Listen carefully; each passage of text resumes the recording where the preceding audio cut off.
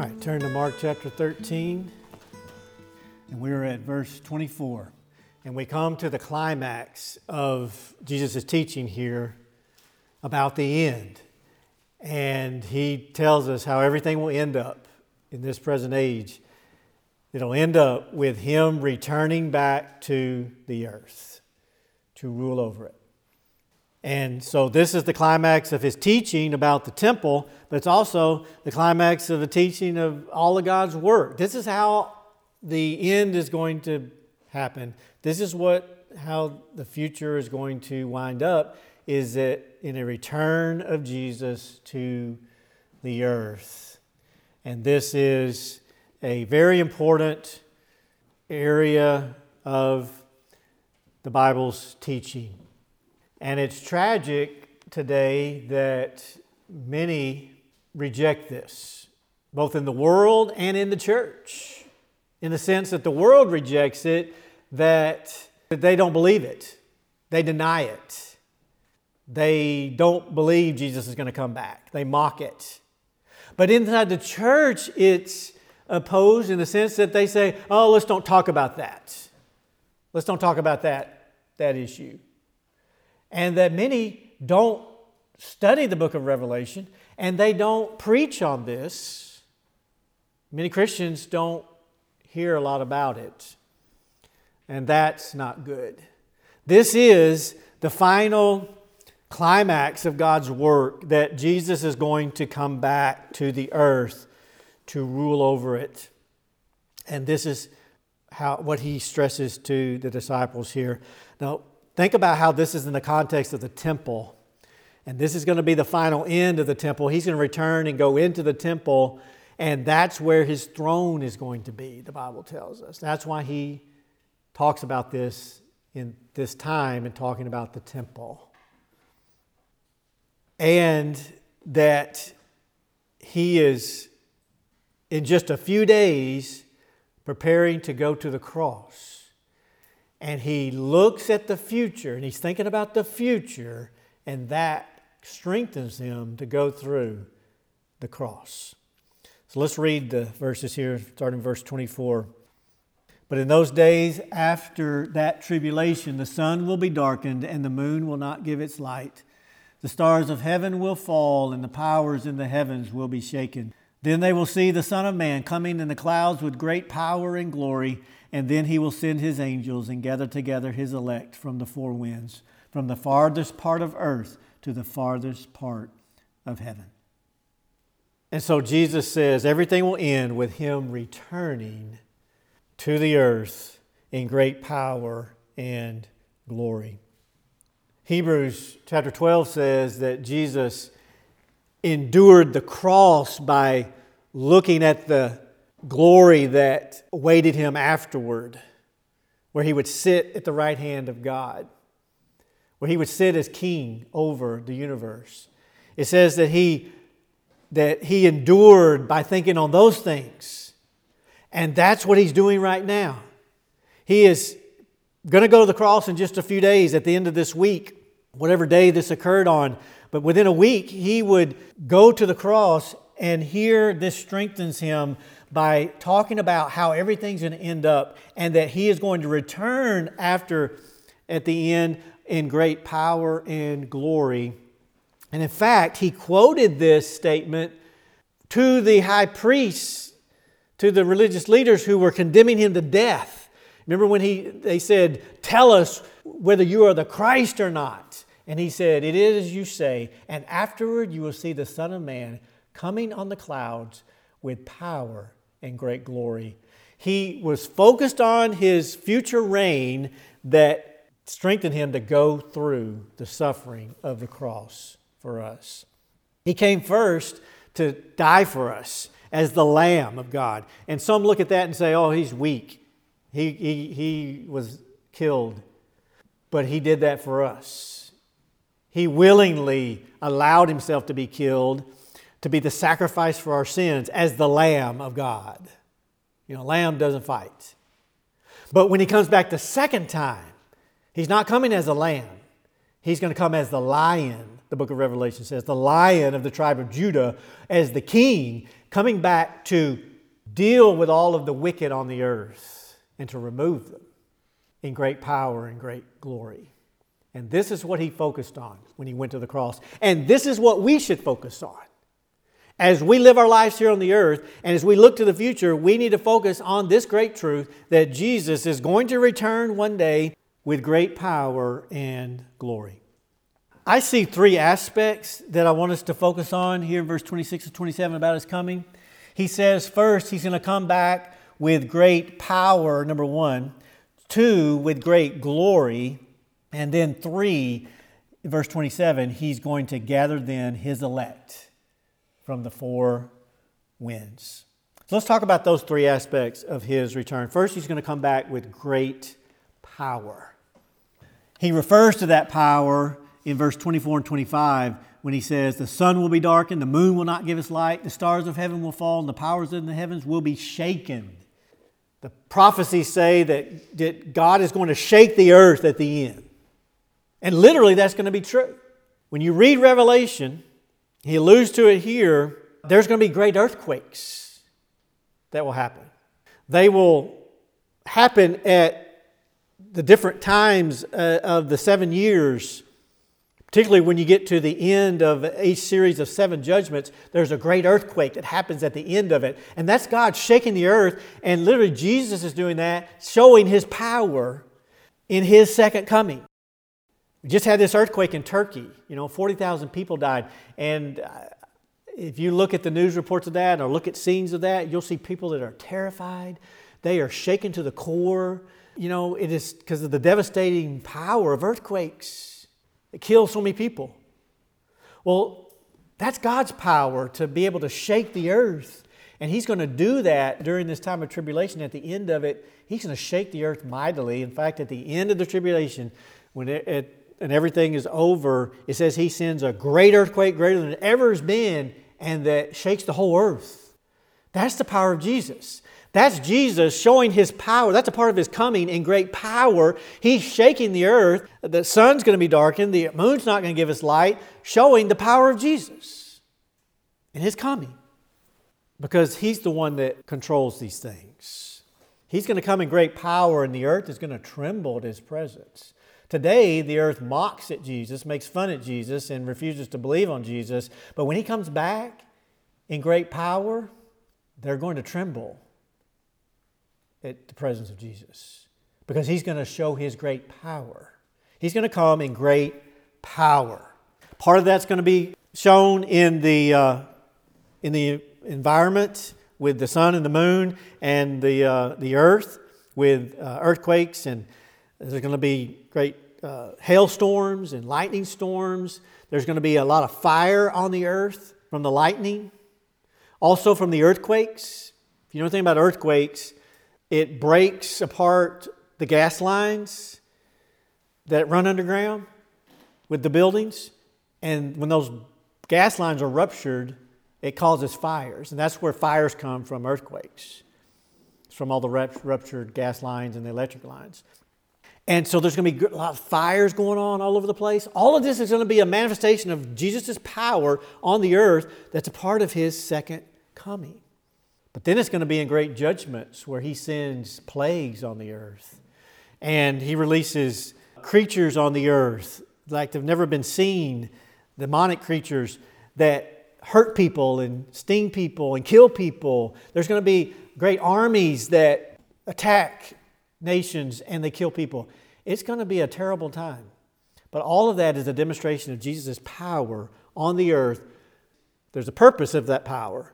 It's against the wickedness on the earth. Jesus' power will be in the second coming when He releases the judgments over the 7 years of tribulation. It is going to be judgments against the wickedness on the earth to punish it. That's why He does those judgments. It's against the wickedness of the earth to give them, and even in that there's mercy. He's given them a warning to turn from their sin, but the world does not turn. It just doubles down on it, and Jesus has to keep sending the judgments till it culminates where the earth is destroyed, burned up. and Jesus will demonstrate his power against the wickedness of the earth. He's doing that to clean up the earth. He has allowed wickedness to continue on the earth.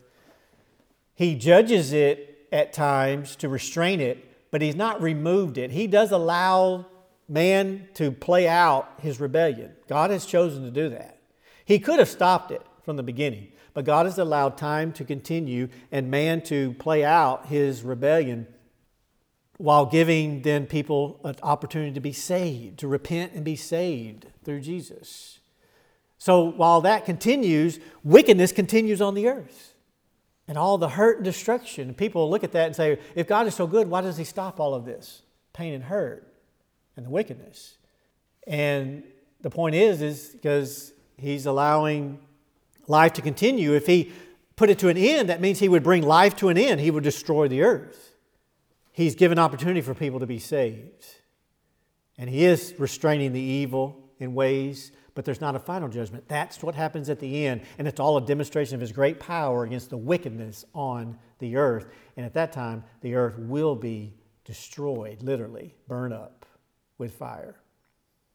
And it's a demonstration of his power against the wickedness on the earth. So don't mistake Jesus' patience for weakness. Don't think, well, why is Jesus allowing all this homosexuality stuff to happen? Why did he allow homosexual marriage to happen in America? Why didn't he do something to stop it? Well, he's going to do something eventually in the end. He's going to bring all that wickedness to an end. Don't mistake his patience for his to say he's weak. He is not weak. He is waiting till the time he is chosen at the end, and then he is going to manifest and unleash all of his power on the earth, and it is going to be an awesome display of that power. So the first thing Jesus says is, I'm going to come back in great power. And that's what the tribulation is. Where it says, Revelation says that men, when there's hailstorms falling, hailstorms, it says, is weight of a talent. And that was like, I didn't look it up, but it's like huge, like rocks falling out of the sky, killing people. And it says they will hide in rocks and caves, trembling, saying, hide us from the wrath of the Lamb who is come. It's a demonstration of God's power and Jesus' power, and the world knows it. So, first thing is he comes back with great power. The second thing is he comes back with great glory. Glory refers to the supremacy of God over everything, the supremacy of Jesus, and it's manifested in a display of great light and a great exaltation. And it gets at, I think what it gets at is his rule as king over everything is a manifestation of his glory. Coming back in great glory will be that Jesus is coming back to rule over the earth. He's coming back to be the king over the earth that he rightfully deserves to be. And he will ascend to his throne and he will be exalted over the whole earth. And that's his glory. His position of exalted rule over the earth. And that's what will happen in his second coming. He will come back.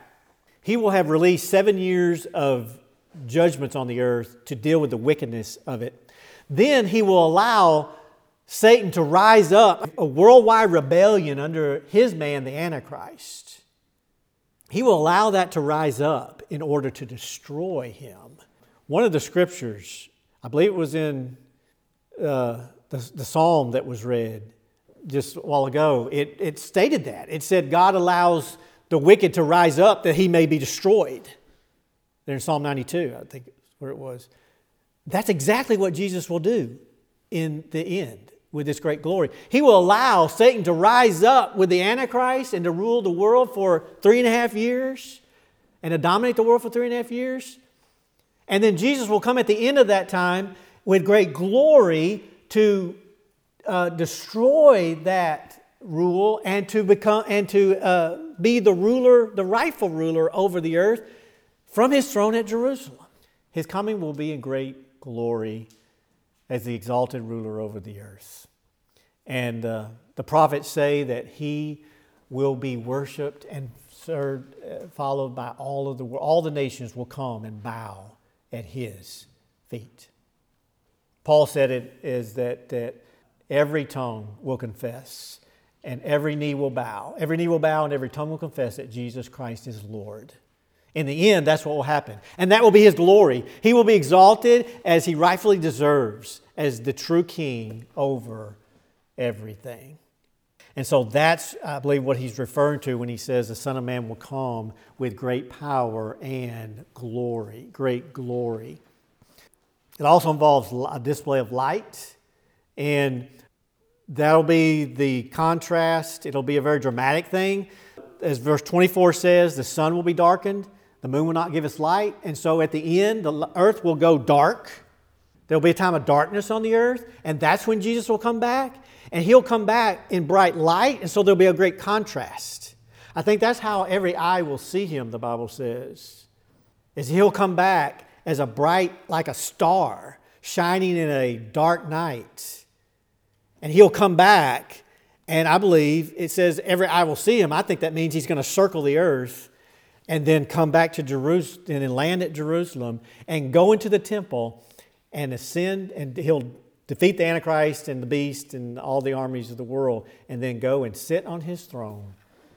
And it'll be a great display of light in the darkness of the world.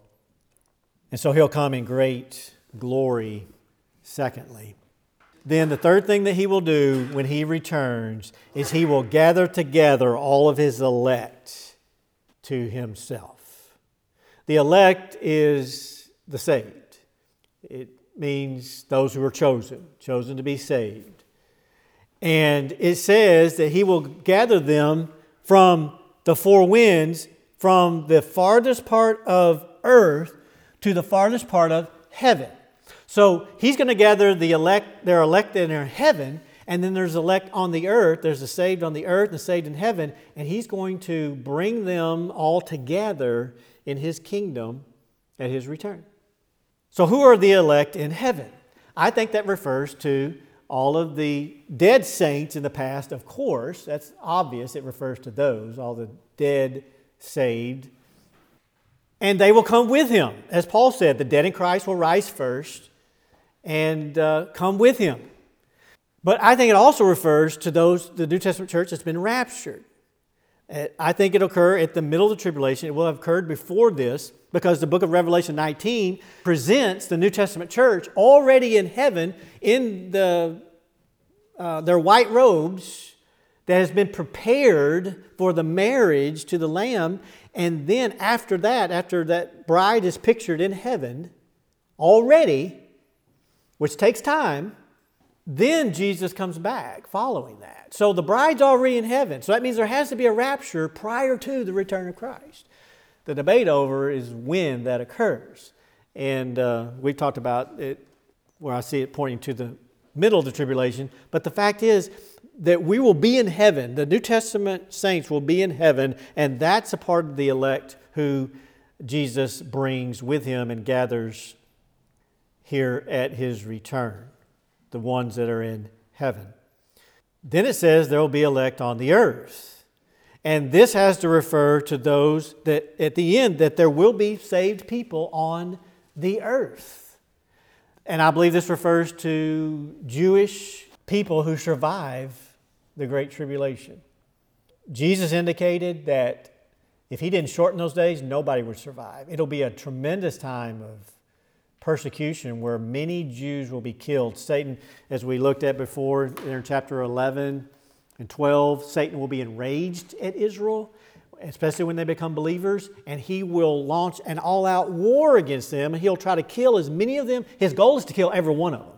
And Jesus indicates that he succeeds almost to that He'll kill most of them, but there will some that will survive.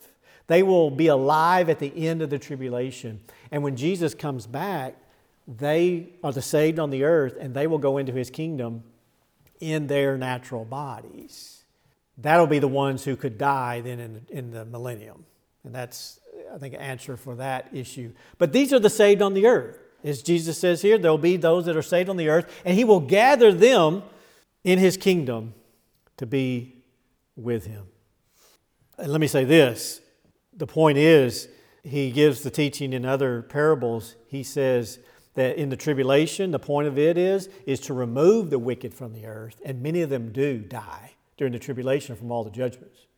But the ones that are alive at the end, who then gather and unite to fight against him, then they are killed in that battle. And then any that might be remaining, he removes them from the earth at his judgment of the nations, and he sends them to hell. When Jesus comes back, he will remove all wickedness, all unbelievers from the earth. Every one of them. To where the only ones left are the saved. He teaches that in his parable of the tares and the wheat, and another parable about the fish and the dragnet. And he says that at the end of the age, the angels will come and remove the wicked out of my kingdom. That's a reference to the tribulation. And then the last battle, the battle of Armageddon, and the last judgment. And then he says, then the righteous will shine as the stars in my kingdom. And that's what he's talking about here.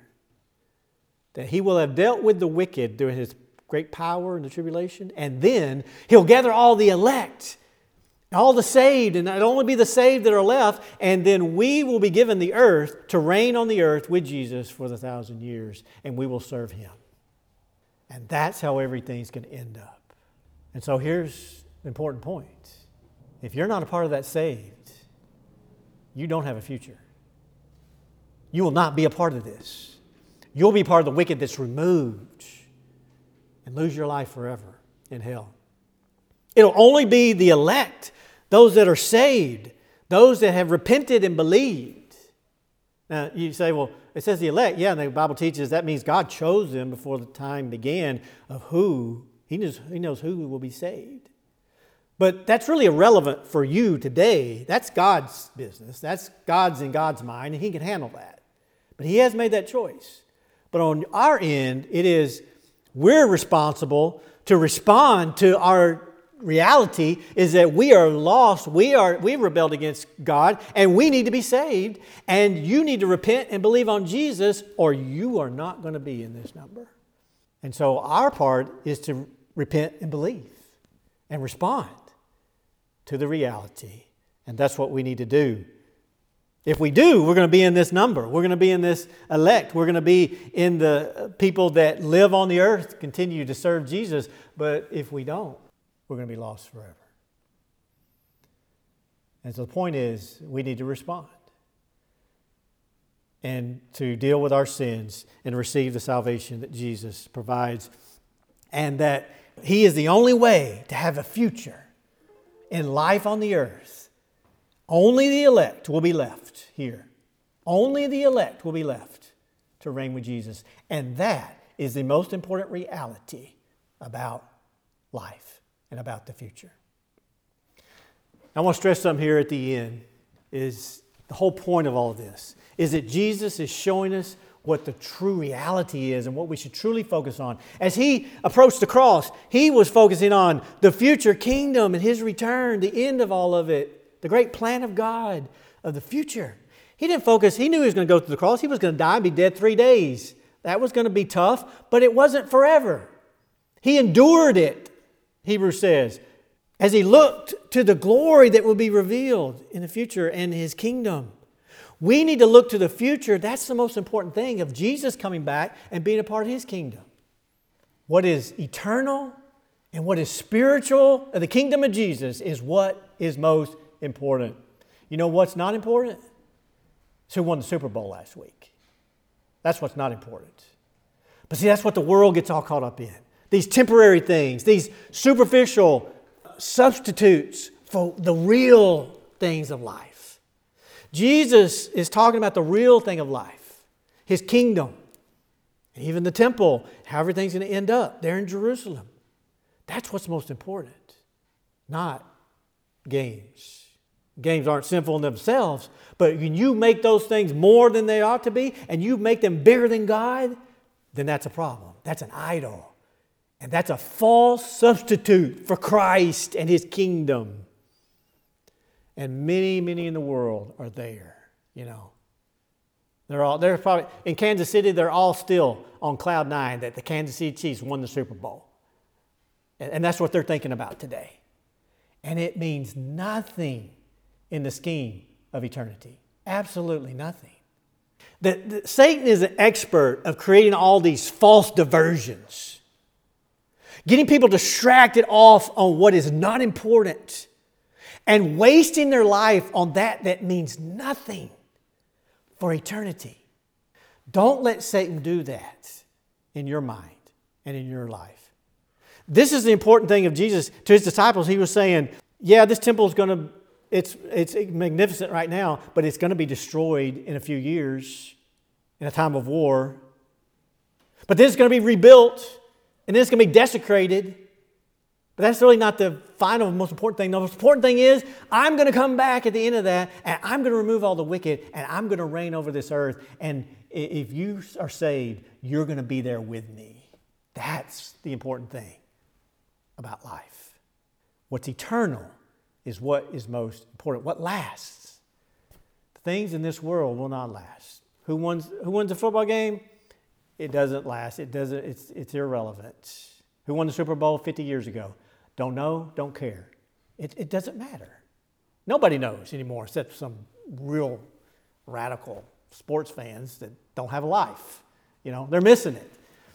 But there's so many other things Satan tries to create, a false diversion, to get people off of the focus of the Son of Man coming back in the future. Things in movies and TV shows where they get all wrapped up and caught up in this stuff, activities of the earth, pleasures of life, and they follow these false diversions and miss the reality. And Satan's expert at that. All the fantasy stories, the superheroes, all of these stuff about Star Wars and all this stuff out in the universe. People get so caught up in it, and it's all a false diversion from what is real. Star Wars never happened, never will happen. There's not a force out there, and there's not, a Death Star, and Luke Skywalker never lived, never will live. None of that is real. Never existed. But a lot of people live like it is what life's about. But what life's about is Jesus was real, and Jesus is coming back, and it's His kingdom that's going to rule in the end, and that's where we need to put our energies and our focus. Not on what's false. Not on what doesn't exist. And Satan's doing that now with so many. He's got a series of movies with, when I grew up, it was in the comic books with all these superheroes and all these stories of false reality. Now it's in the movie screen, and that this person is, this superhero has these powers and is saving the world here, and then this guy rules on this planet, and he rules the universe and saves the universe and fights battles in the universe. None of that is real. It's all fake. It's all made up. But the kingdom of Jesus is truly what will rule the universe. He's truly fighting the battle of the universe against wickedness, and He will come back and He will win the war of the universe, and He will sit on the throne in great power and great glory, and that is what is real. And that's what we need to set our minds on and put our hearts on, and to serve Him, having repented and believed on Him with all of our heart. And when we do that, then we're a part of that elect, and we're going to be in that group with Him, and everyone else is going to be lost. And in hell, they're not going to be watching Star Wars, and they're not going to be reading comic books.